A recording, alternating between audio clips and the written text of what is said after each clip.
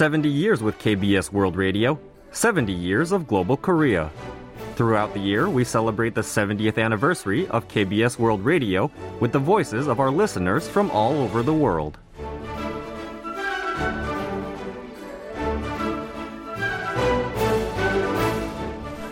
Здравствуйте. Меня зовут Ольга. Мы из города Кунгур, Пермский край. Очень рады отправить вам видео.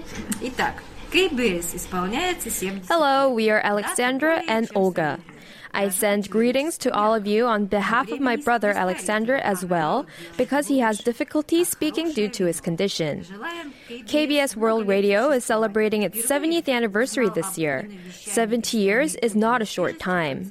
I think the years added more value to KBS World Radio, just like good wine. I first started to tune into KBS World Radio in the late 90s and have been enjoying the channel ever since. Now I can't imagine my life without KBS World Radio. Happy 70th birthday! В начале эфира. Сейчас, много лет спустя, я уже не могу представить своей жизни без KBS. С праздником! До свидания. 70 years with KBS World Radio, 70 years of global Korea. KBS World Radio brings Korea to you wherever you are.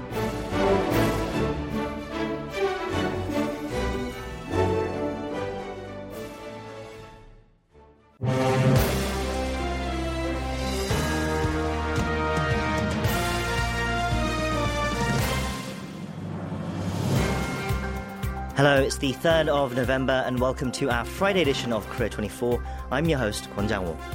Rival parties continue to clash over the incorporation of Gimpo City into Seoul, with the opposition blasting the ruling party's plan as a political maneuver to garner votes for next year's general elections. We'll have more details in news briefing shortly. The government unveiled its pension reform plan last week, but it came under fire for lacking specifics. We'll take a closer look for our weekly economy review today. And coming up for Movie Spotlight, we review an indie drama about North Korean defectors and a documentary about a local film club that sparked the career of director Bong Joon-ho. Let's begin Korea 24.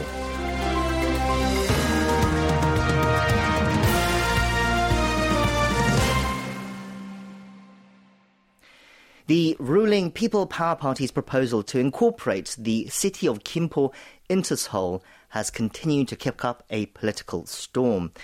Both sides of the political aisle have been trading accusations in a bid to perhaps gain an upper hand as they eye next year's general elections, a prospect which is also weighing heavily on the ruling camp's Innovation Committee. To tell us about the latest in this ambitious move by the ruling People Power Party and the rebuttal by the main opposition Democratic Party, I'm joined in the studio today by KBS World Radio news anchor Tom McCarthy. Tom, hello, it's good to see you again. Hi, Jong-ho. Thanks for having me. Okay, so following yesterday's launch by the PPP of an investigative committee on the incorporation of Gimpo and Seoul, the parties continued to trade barbs. Meanwhile, the DP has offered up an alternative plan to ease congestion between the two cities, which is a key issue that the residents of Gimpo have raised concerns over. So, what did the DP have to say?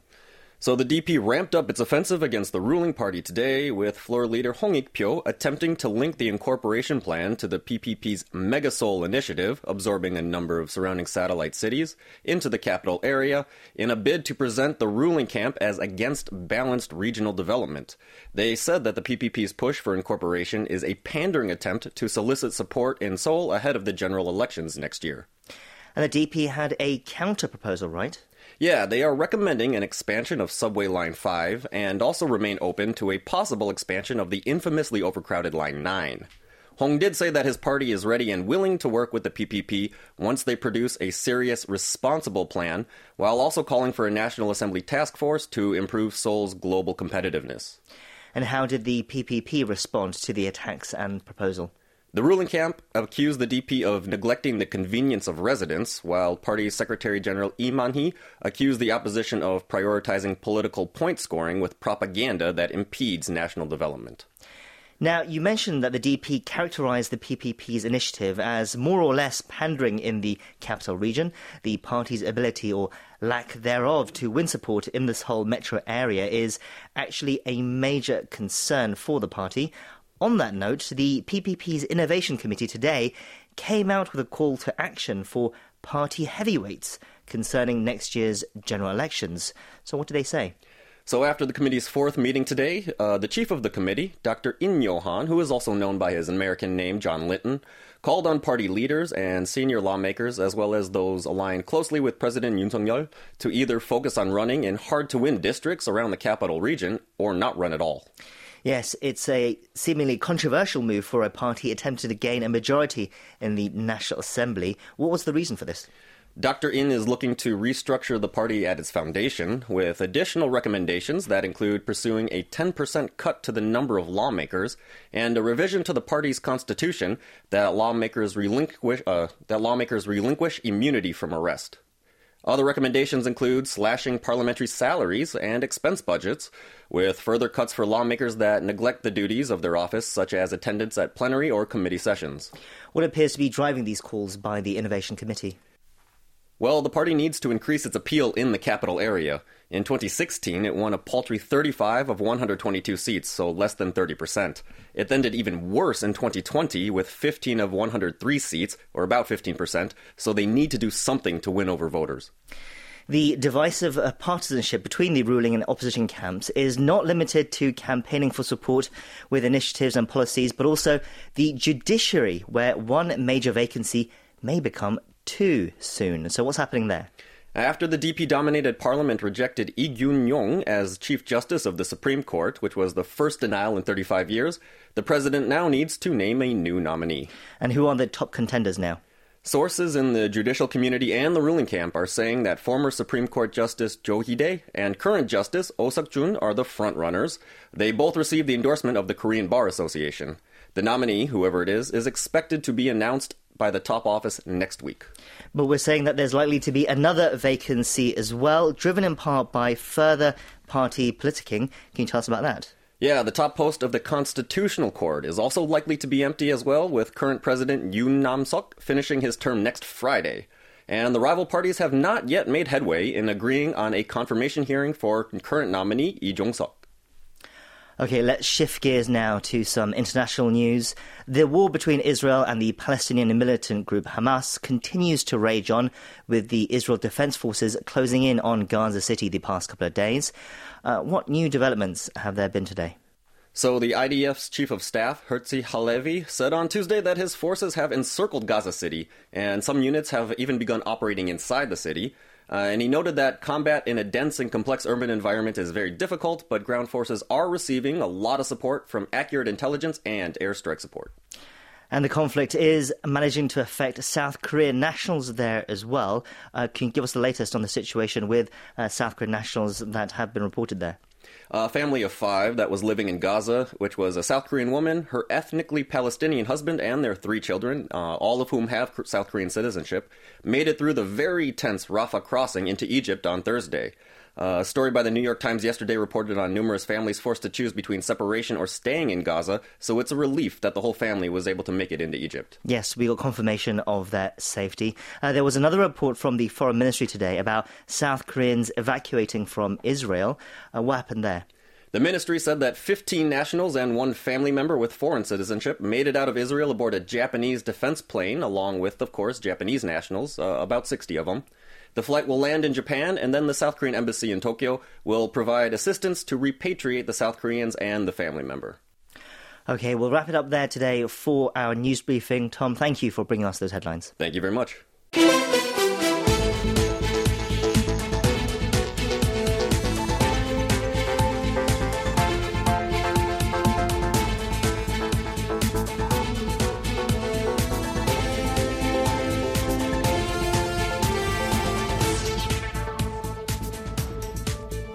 Last week, the Ministry of Health and Welfare unveiled its pension reform plan after more than a year of consultations with experts.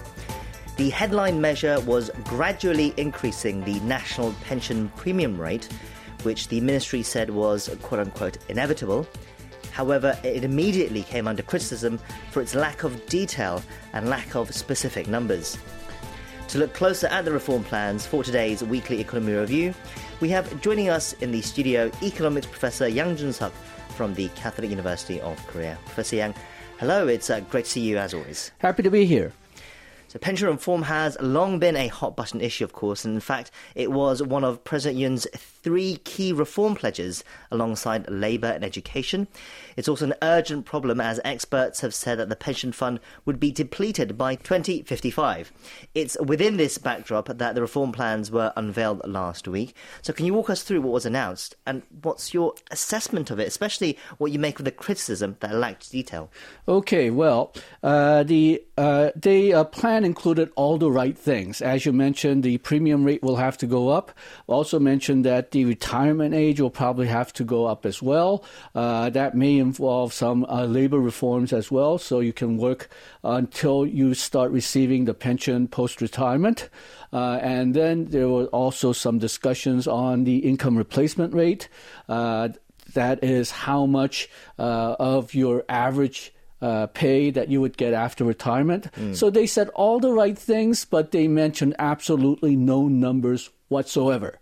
And their justification for that was that deciding on the numbers require public discussion and public agreement between all the related parties. Problem: this is a very technical issue. Luckily, there was a lot of computer simulation being done, and we have simulations under some very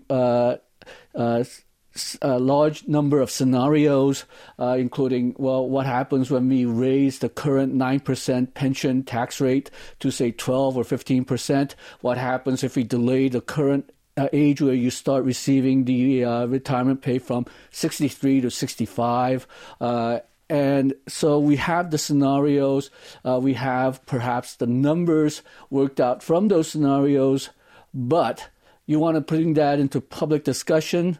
Well, the very reason that we have these simulations is because public, I'm not going to say they cannot handle these numbers, but they do not know these numbers. So we will have to probably deal with those scenarios anyway. And the people who made those scenarios, people who made those simulations are probably going to have to basically decide on the numbers. Otherwise, it'll be politically decided, and we will have this problem again sometime in the this decade or next decade. So I'm very disappointed that they did not mention specific numbers, and this just makes it very vulnerable that we will have a short-term political solution, which means that in 5 to 10 years we will have the same problem again. Right, so yes, as you said, there are various scenarios that have been presented, but it is now seemingly up to the National Assembly to try and sort through those scenarios and pick what works. However, there were some details that were announced. One detail that was announced was the plan to gradually increase the monthly pension benefit, the income replacement rate, from 300,000 won to 400,000 won, which is approximately $300. What do you make of this aim? Okay, well, these allowance is basically going to everybody who makes less than about 2 million won, but according to the National Pension Research Institute, which is a subsidiary of National Pension Service, the minimum amount that an older person requires to live is about 1.2 million won. And for a couple, it's about 1.9 million won. So obviously, this allowance is nowhere near the minimum amount of, that people need to live on. Now, the problem is the national, this type of elderly allowance as well as national pension, they were not really designed to be sole income for retirees. They were supposed to be partially reinforcing the retirement plans that people had already, but the problem is, if you look at most of the polls that are being taken, then most of the population are not really getting ready for retirement, and they are looking for to the pension as well as this allowance as being their sole source of income, and it's just not going to be enough for most of them. Now, also another problem is that it's very hard to design one-size-fits-all plan for the elderly. That's because Korea has the highest percentage of elderly elders in poverty in the OECD. But if you look at, say, the wealth distribution, then some of the richest people in Korea are the elderly. It all depends basically on how much assets they were able to gather up during their working lifetime. And if you were lucky enough to, say, get multiple housing units, or if you got lucky in the stock market, then you really are among, say, the top 5 or top 1% of Korean population. And that category, the elderly, is overrepresented. But then, as I mentioned, if you made the wrong strategic decision or you did not save, then you're among the poverty portion of the population. So you really cannot design one-size-fits-all plan to fit all the retirees, because the scope of income and welfare is just too wide. Right, but perhaps there would be more leeway if they raised the premium rate and collected more money, but we don't have exactly how much the government wants to collect now on raising the premium rates. So meanwhile, then, on Tuesday, the ruling People Power Party's chief policymaker, lawmaker Yu Lee-dong, suggested the integration of state pension and basic pension into a new universal basic pension scheme. How do you assess the feasibility and necessity of this idea, especially, as you said, South Korea is rushing towards becoming the world's most aged society, and elderly poverty is a huge issue at the moment? Okay, well, we mentioned the monthly allowance. That's the basic pension. Right. And then we mentioned the national pension. That's based on how much you feed into the system. And right now, the target is, right now, it's about 35% replacement rate for your average lifetime income. They want to raise that to 40%. Problem is, can we afford it? Because national pension is, if you look at the long-term projections, they're going to bleed money even though they're in the black right now. So combining these pensions, or combining the public employee pension with the national pension, that's been under discussion for a long time. But the problem is, as you mentioned, because there is such wide range of different elderly, as well as the young who have their skin in this game, they cannot come up with a decision that is agreeable to most people.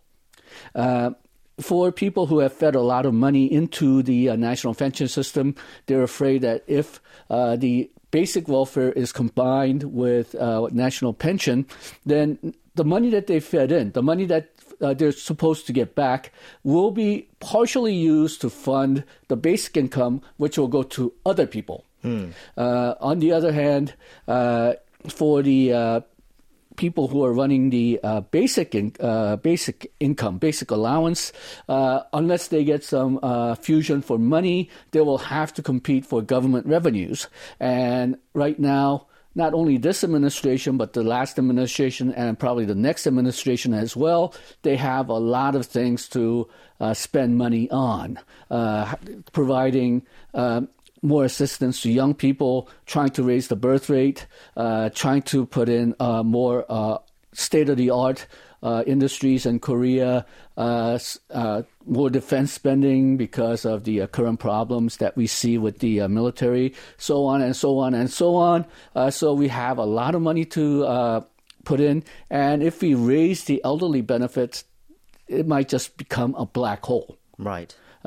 So for the basic income, basic welfare payment, these people would like to join it with the national pension system, because then they can use the massive national pension funds and perhaps design a more logical or equitable retirement pay system or pension system. But the problem is then, as I said, they will probably have to use some of the fund for the pension to give that money to perhaps people who have not paid into the national pension system.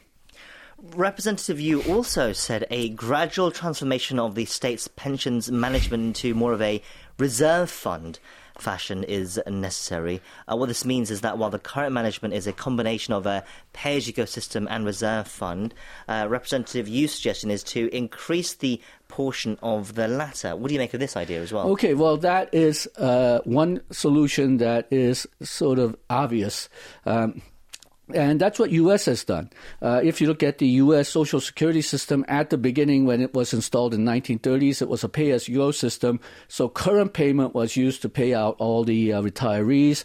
And the current generation who paid into the system, they were politically guaranteed that next generation, the generation after them, will pay for their retirement. So in a sense, it's a Ponzi game, but it's a manageable Ponzi game because, one, population was growing, and two, government guaranteed it.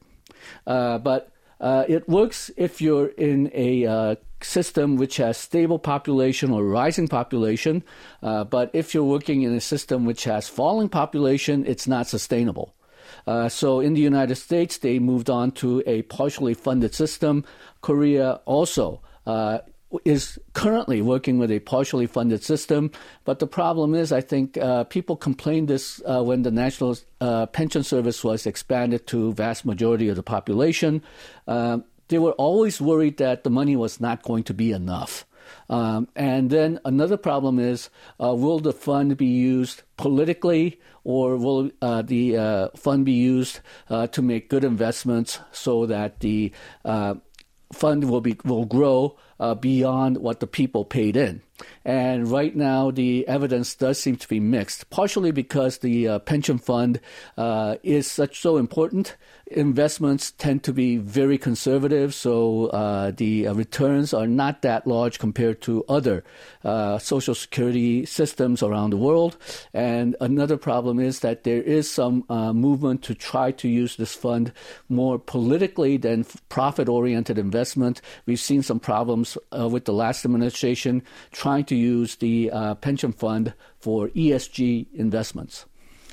I guess all these suggestions also suggest that there's more debate needed, but this plan that was meant to come from the government last week was supposed to at least shut down some of these arguments as well, right? Well, it was designed that way, but everybody knows that the devil's in the details, the devil's in the actual numbers. And since none of that was discussed, it did not solve any problems, but in a sense, it didn't create any problems either, because once the numbers were introduced, the winners and losers become very clear. And perhaps the fight may be concentrated on fewer issues, but it'll be tougher. But right now, because they've opened up to everything, there will be continuing conflicts. But so far, no clear winners and losers. So perhaps they will actually discuss it. But in the end, somebody's going to have to decide on the numbers. Let me squeeze in a couple of more questions as well before we go. There was a survey conducted by the Federation of Korean Trade Unions that said the Korean public thinks about the gap between Korea's legal retirement age, which is 60, and the age when the state pension payments begin, which is currently 63, and by 2033, that'll be pushed further back to the age of 65. So they're raising the pension payment age. 62.8% of participants replied that the two ages should be identical. What do you think? I think that's an obvious solution, but the problem is it's very difficult to achieve politically because as the longer you stay in the company, the older you get. The current Korean pay system, it's not really based on productivity. It's based on how long you stay in the company. So the companies want to push you out once you get beyond a certain age. They have tried to install a system where you can pay less for older workers, but workers themselves do not like that system. And younger people do not like a system where older people stick around older because, well, you want to move up the corporate ladder, and if there's much more older people on top, younger people cannot move up to the corporate ladder. They cannot get to a higher pay grade. So it's an obvious problem, but politically it's going to be very hard to solve. And finally, I just wanted to ask you as well, what's the significance of the state pension reform in the context of discussions on universal basic income? Because this is something that does continue to come up. Okay, well, it depends on what you mean by universal basic income, and nobody's really decided on that yet. Some people universal basic income means you get some more money on top of what you're getting already from the government.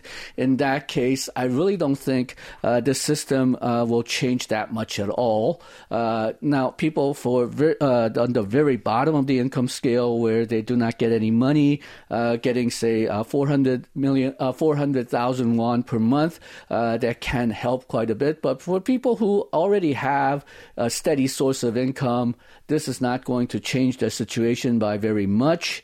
And one of the goals of UBI is to decrease income disparity. Again, if you're just getting more money on top of what you're getting, that's not going to change your income distribution by much.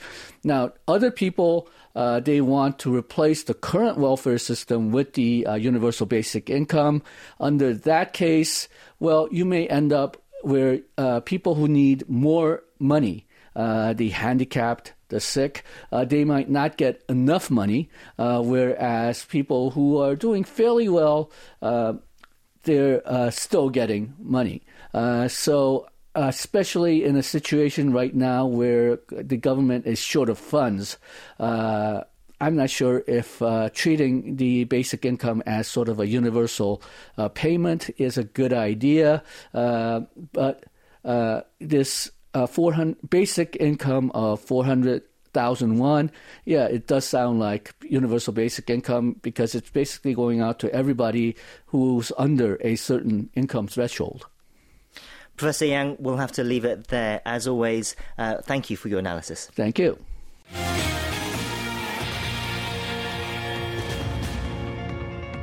Welcome to the Korea 24 Stock and Forex Update.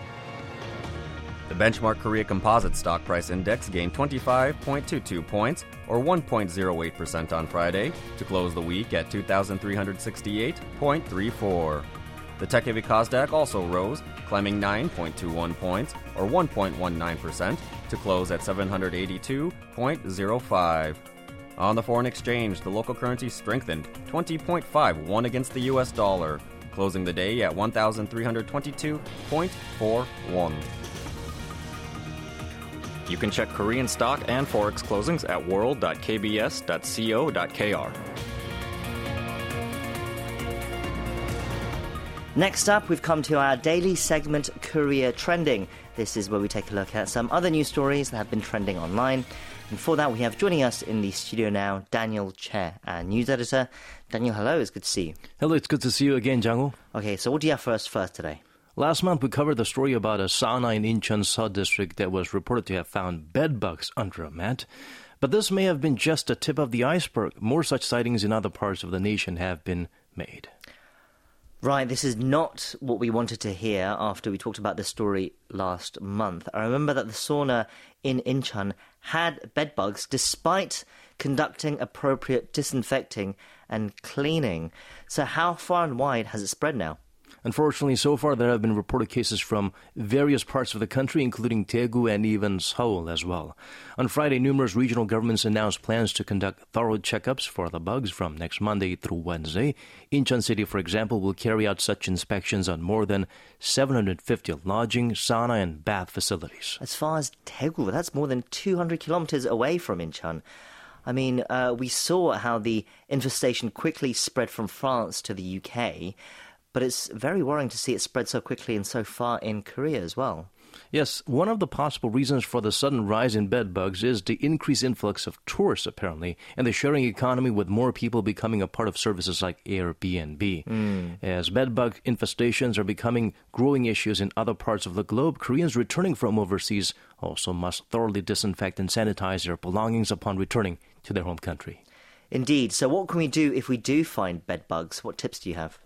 Run and hide. Well, other than that, in all seriousness, using high-powered steamers or vacuum cleaners to kill or suck up the bugs or larvae can be quite effective. Using the right insecticides can be helpful. The safest bet is to properly discard items like mattresses in which you found bed bugs from. However, these tiny insects can survive up to around 150 days without food in the proper conditions and have strong resistance to many types of disinfectants and pesticides. They thrive in colder temperatures as well. While they do not spread lethal infectious diseases, they can cause severe skin irritation with their bites. If bitten, do clean the affected parts with soap and go see a doctor to get proper medication. Yes, hopefully we can get this situation under control, but in the meantime, we'll keep an eye on it. Let's move on to our second story now. What do you have for us? Seoul Metro announced on Friday plans to enable commuters to better communicate their needs and get immediate response while riding on the train, something that will be very useful in terms of adjusting cooling or heating systems.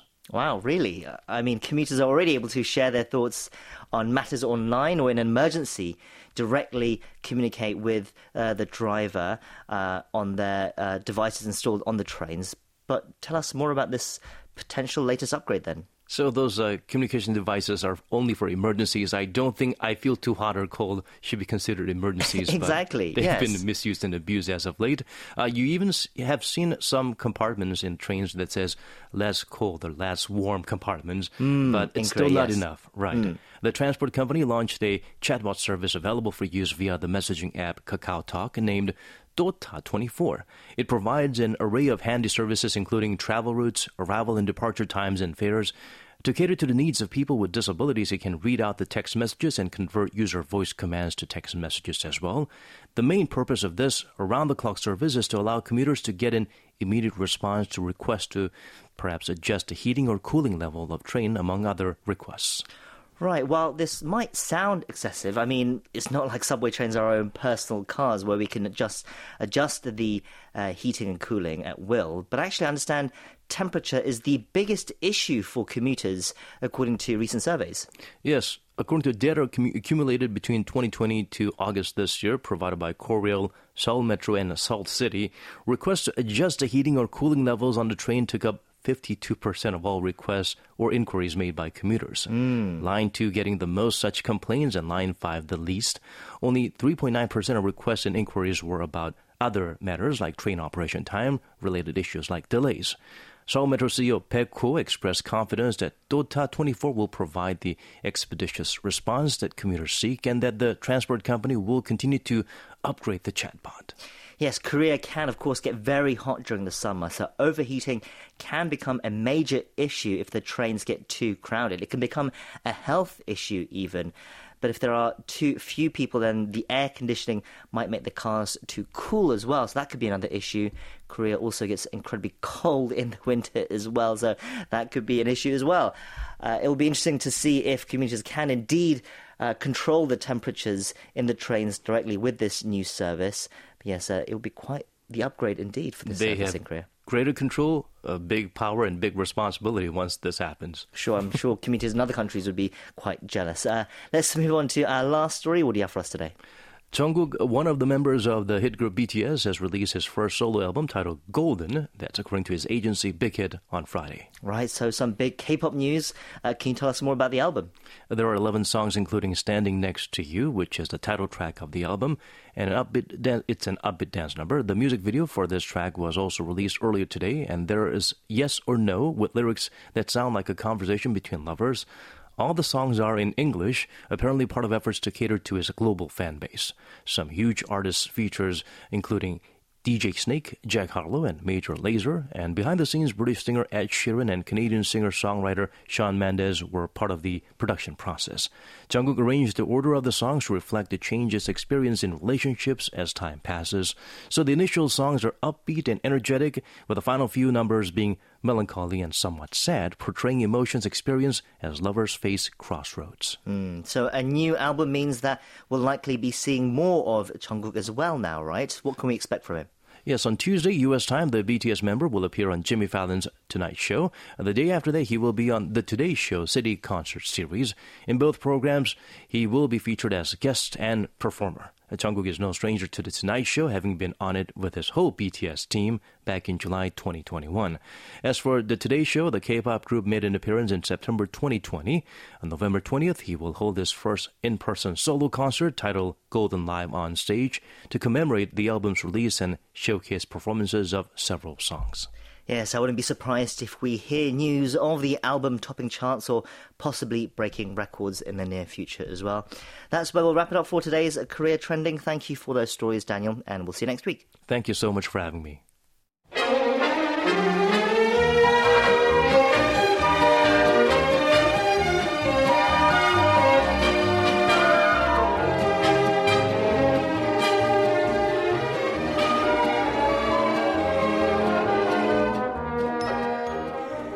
It's time now for Movie Spotlight, our Friday feature reviewing some of the latest releases at the Korean box office and online. And this week, our critics are joining us via video call. First, we have Jason Bechevaise. Jason, hello. It's good to see you. Hello from Hong Kong. Yes. And we also have Darcy Paquette with us as well, also from Hong Kong. Hello to you too. Hi, it's good to see you. Yes, we are speaking to you both via video call today because, as you said, we are both in Hong Kong. And no, our critics are not on holiday together, although that would have been very cute. But they are both presenting in an academic conference this week titled The Origins of the South Korean Film Renaissance. Jason, before we introduce this week's films, do you want to quickly tell our listeners a bit about this event? Yeah, absolutely. It's a 3-day conference here in Hong Kong. It's titled The Origins of the South Korean Film Renaissance. It's organized by Lingham University here in Hong Kong and also University of Washington in the US. And it's focusing on this period in the 90s and early 2000s. I presented a paper on Bong Joon-ho's Barking Dogs Never Bite, which was released in 2000. So a lot of interesting presentations and papers that have been delivered over the past couple of days. It's got me thinking somewhat and trying to delve into further research. And it's a really well-run, very informative event and lots of very talented speakers, including, might I add, Darcy Paquette, who presented in the first panel with me. He's talking about the Korea's kind of global tours. So lots to kind of get your teeth into here. Sure, well, it sounds like a fascinating event, and Hong Kong is very lucky to have you both there, and I'm sure your talks were fascinating as well. But anyway, we have a job to do, and that is, of course, to review some new releases. Let's get into them now. Our first film this week is an independent feature about a North Korean defector. It's called A Tour Guide, and the Korean title is 믿을 수 있는 사람. It is a debut by director Kwak Eun-mi, and it won a Best Actor award at the Jeonju Film Festival this May, and it's also been invited to the New York Asian Film Festival, the Vancouver Film Festival, and the Florence Korean Film Festival as well. It's now screening in theatres in Korea. Darcy, can you introduce this film for us? Sure. It's, very much focused on this central character whose name is Han Young. She originally escaped from North Korea together with her brother and spent a number of years in China. She learned how to speak Chinese before eventually moving on to South Korea, where she hopes for a better life. Being bilingual, she decides to get certified to give tour guides or to give tours to Chinese tourists. And, there are various kind of hurdles involved in that, but she's making some progress. And then the Chinese tours start to shut down in the wake of the 2017 THAAD issue. And at the same time, her brother's also disappeared. So, she's dealing with various struggles, but it's a story about her experiences in Seoul. Right, so it's about the struggle of a North Korean defector adjusting to life in South Korea. Jason, it sounds like a very compelling setup, especially for people who are interested in the issue of North Korean defectors. What did you think of it? Yeah, I quite liked it. I saw it in Jeonju earlier on this year. It certainly follows a similar trend we've seen in indie films over the past 10, 15 years, tackling or focusing on North Korean defectors, largely abandoned by society. We see that in this film. I think what's interesting, what I liked about this is how, without revealing too much, how the two of the central characters, or two of the characters in the film, including the lead and the character's brother as well, I suppose in a sense they're able to take charge of the narrative, and they're victims of a very unfair society. It's very difficult for them to find success or have a comfortable life in Korea. So I like that. I mean, the brother essentially, he wants to get back to North Korea. He's not happy in the South, and he wants to take charge of what he wants to be able to be in control of his decisions. And we see that with her as well later on in the film. It's typical of a CAFA production. This is Korean Academy of Film Arts. It's well produced. Performances are strong. Nothing necessarily, new in terms of breaking new ground, but I would say it was pretty decent overall. Right, so a well put together drama, essentially. Darcy, what did you make of it, especially the performances? Because as we mentioned, the lead actress, Ishal, won the Best Actor award at Jeonju this year. Was it a deserving choice? Yes, I do think it was. I'm kind of a fan of this actress. She's still Me too. at a very early stage in her career. People might know her from television. She was in a TV drama called Less Than Evil, or Nappen Hyungsan. In terms of film, she's done a lot of independent stuff. Her lead roles have come in, quite, small films, I guess you would say, or films that haven't gotten a big audience, but she's been great in all of them. So I kind of see her as someone who in the future may kind of break out to wider consciousness.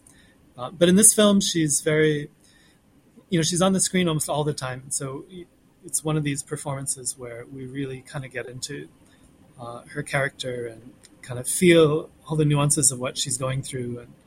And she's both a likable character, but not too simplistic in a way. Like she's complicated enough that we get to see, various sides of her.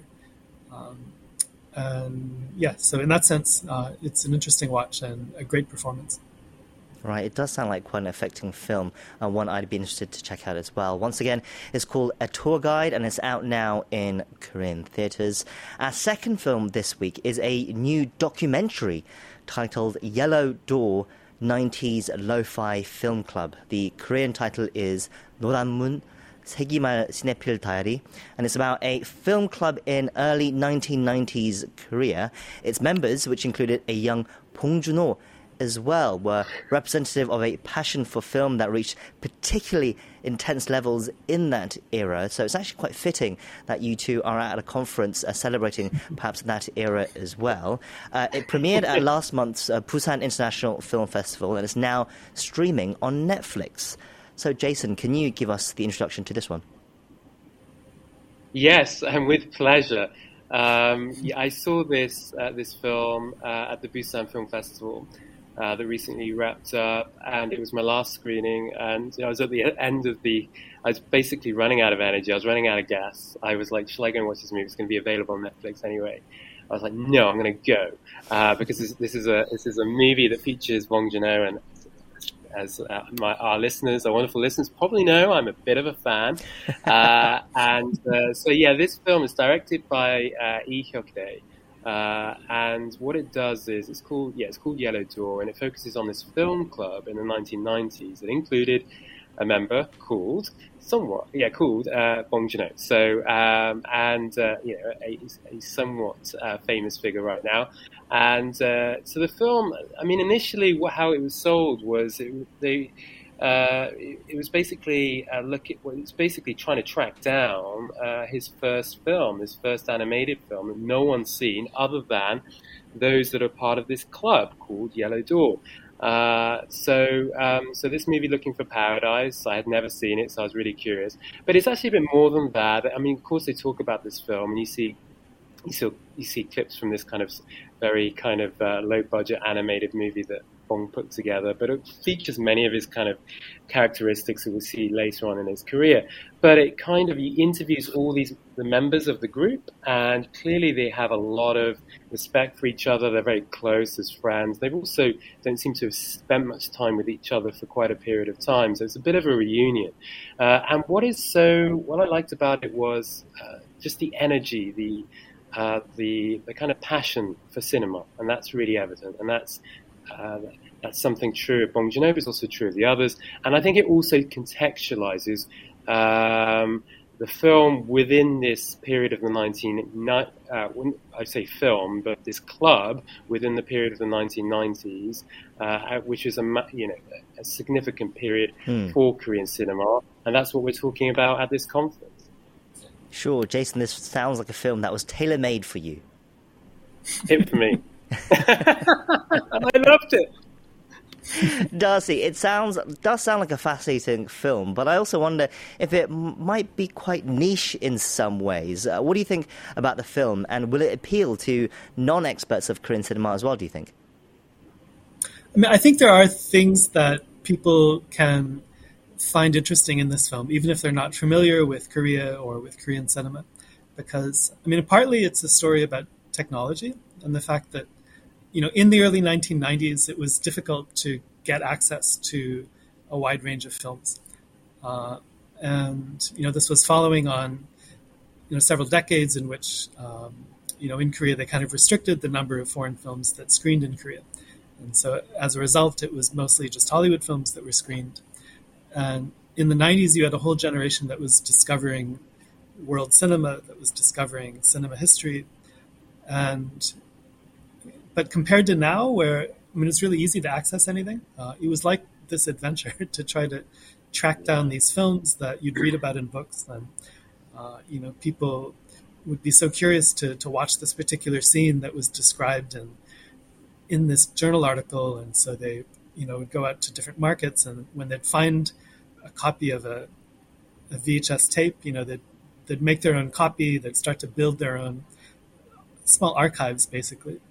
And this club is one example, but there are actually many such clubs around Korea at that time. And, it brings back just a sense of kind of the relationship between, your passion for a certain type of hobby or something like that. And, sometimes when you get access to everything that you want, like, it seems like it's a great thing, but actually it kind of lessens a bit of your passion. And, having some kind of a lack, drives your passion more, so that you go out and you search for things. And we see that dynamic in this film. And so it's interesting to connect that to, like, the later careers of Korean directors and just in general, right, like Korea's love for cinema. It does seem like a film for film lovers, especially, Jason. Yes, indeed. But yeah, just kind of piggybacking on one of Darcy's earlier points, talking about technology, and I think one of the kind of interesting stories I liked in the film was Bong Joon-ho was able to, he got these videos, and they were VCR, video cassette recorders, and he was able to, they had this kind of dial where they could rewind. And he basically was watching The Godfather, and what it allowed him to do was he could go back to a scene and then go back to it and keep rewinding, and watch it almost in slow motion. So yeah, it was a real period of discovery for him and for others, watching right. films. And so yes, it is for cinephiles, but at the same time, it's really accessible. It's not. I mean, I'll show it to my students, of course. But there's a lot in there, and it's just a lot of fun. So you don't have to be a Korean cinema fan to enjoy it.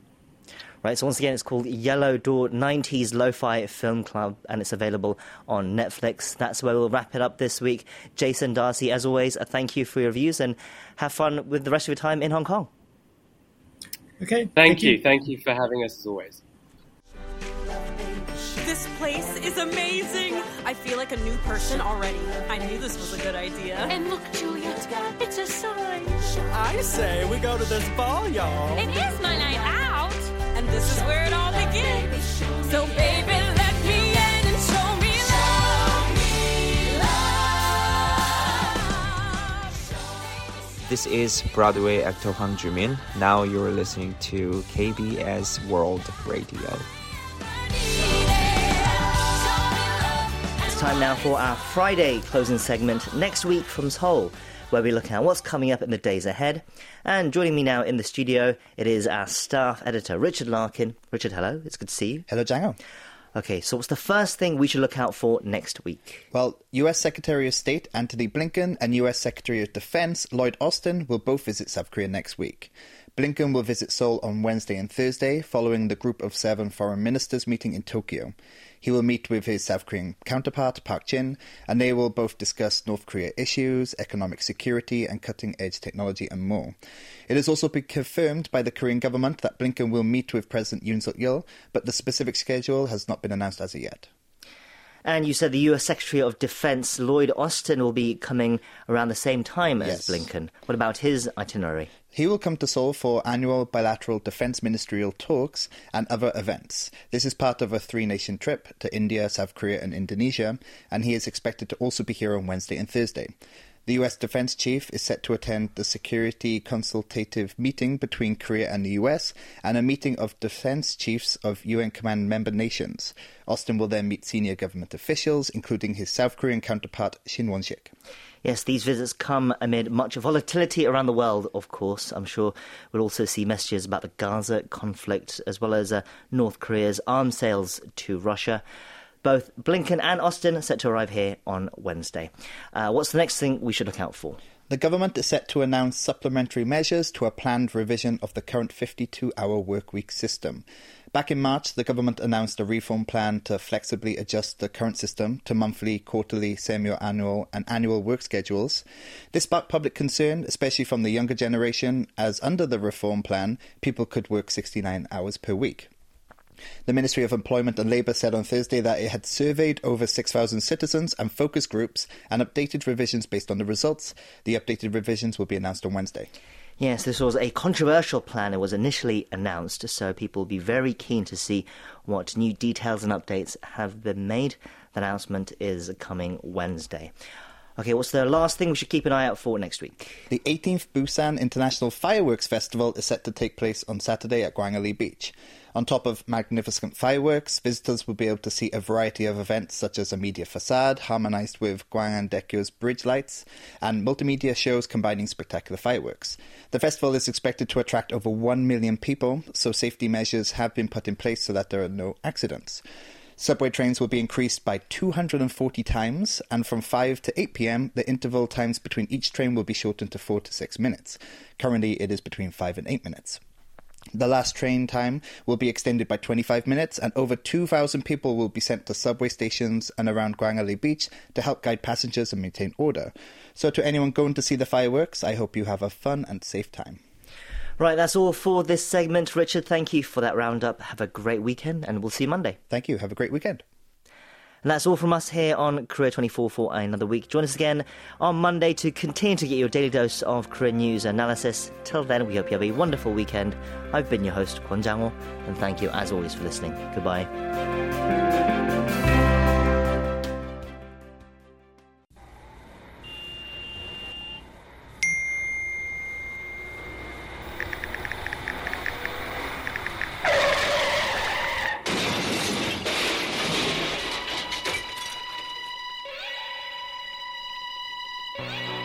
Don't even think about checking that message or texting back. Did you know it only takes 3 seconds after a driver's attention has been diverted from the road for a crash to occur? Texting while driving is 6 times more likely to cause an accident than driving under the influence of alcohol. Sending or reading a text message causes drivers, on average, to take their eyes off the road for 5 seconds. When driving at 80 kilometers per hour, that means that drivers travel approximately the length of a football field with their eyes closed. At KBS World Radio, we value our listeners' safety and well-being. If you're listening to our programs while driving via your mobile device, please hit play before you set off on your journey. If you receive a message or call while driving, either use a hands-free Bluetooth device to respond or wait until you've arrived at your destination. You're not just putting your life at risk. Distracted driving accounts for approximately 25% of all motor vehicle crash fatalities. Arrive alive.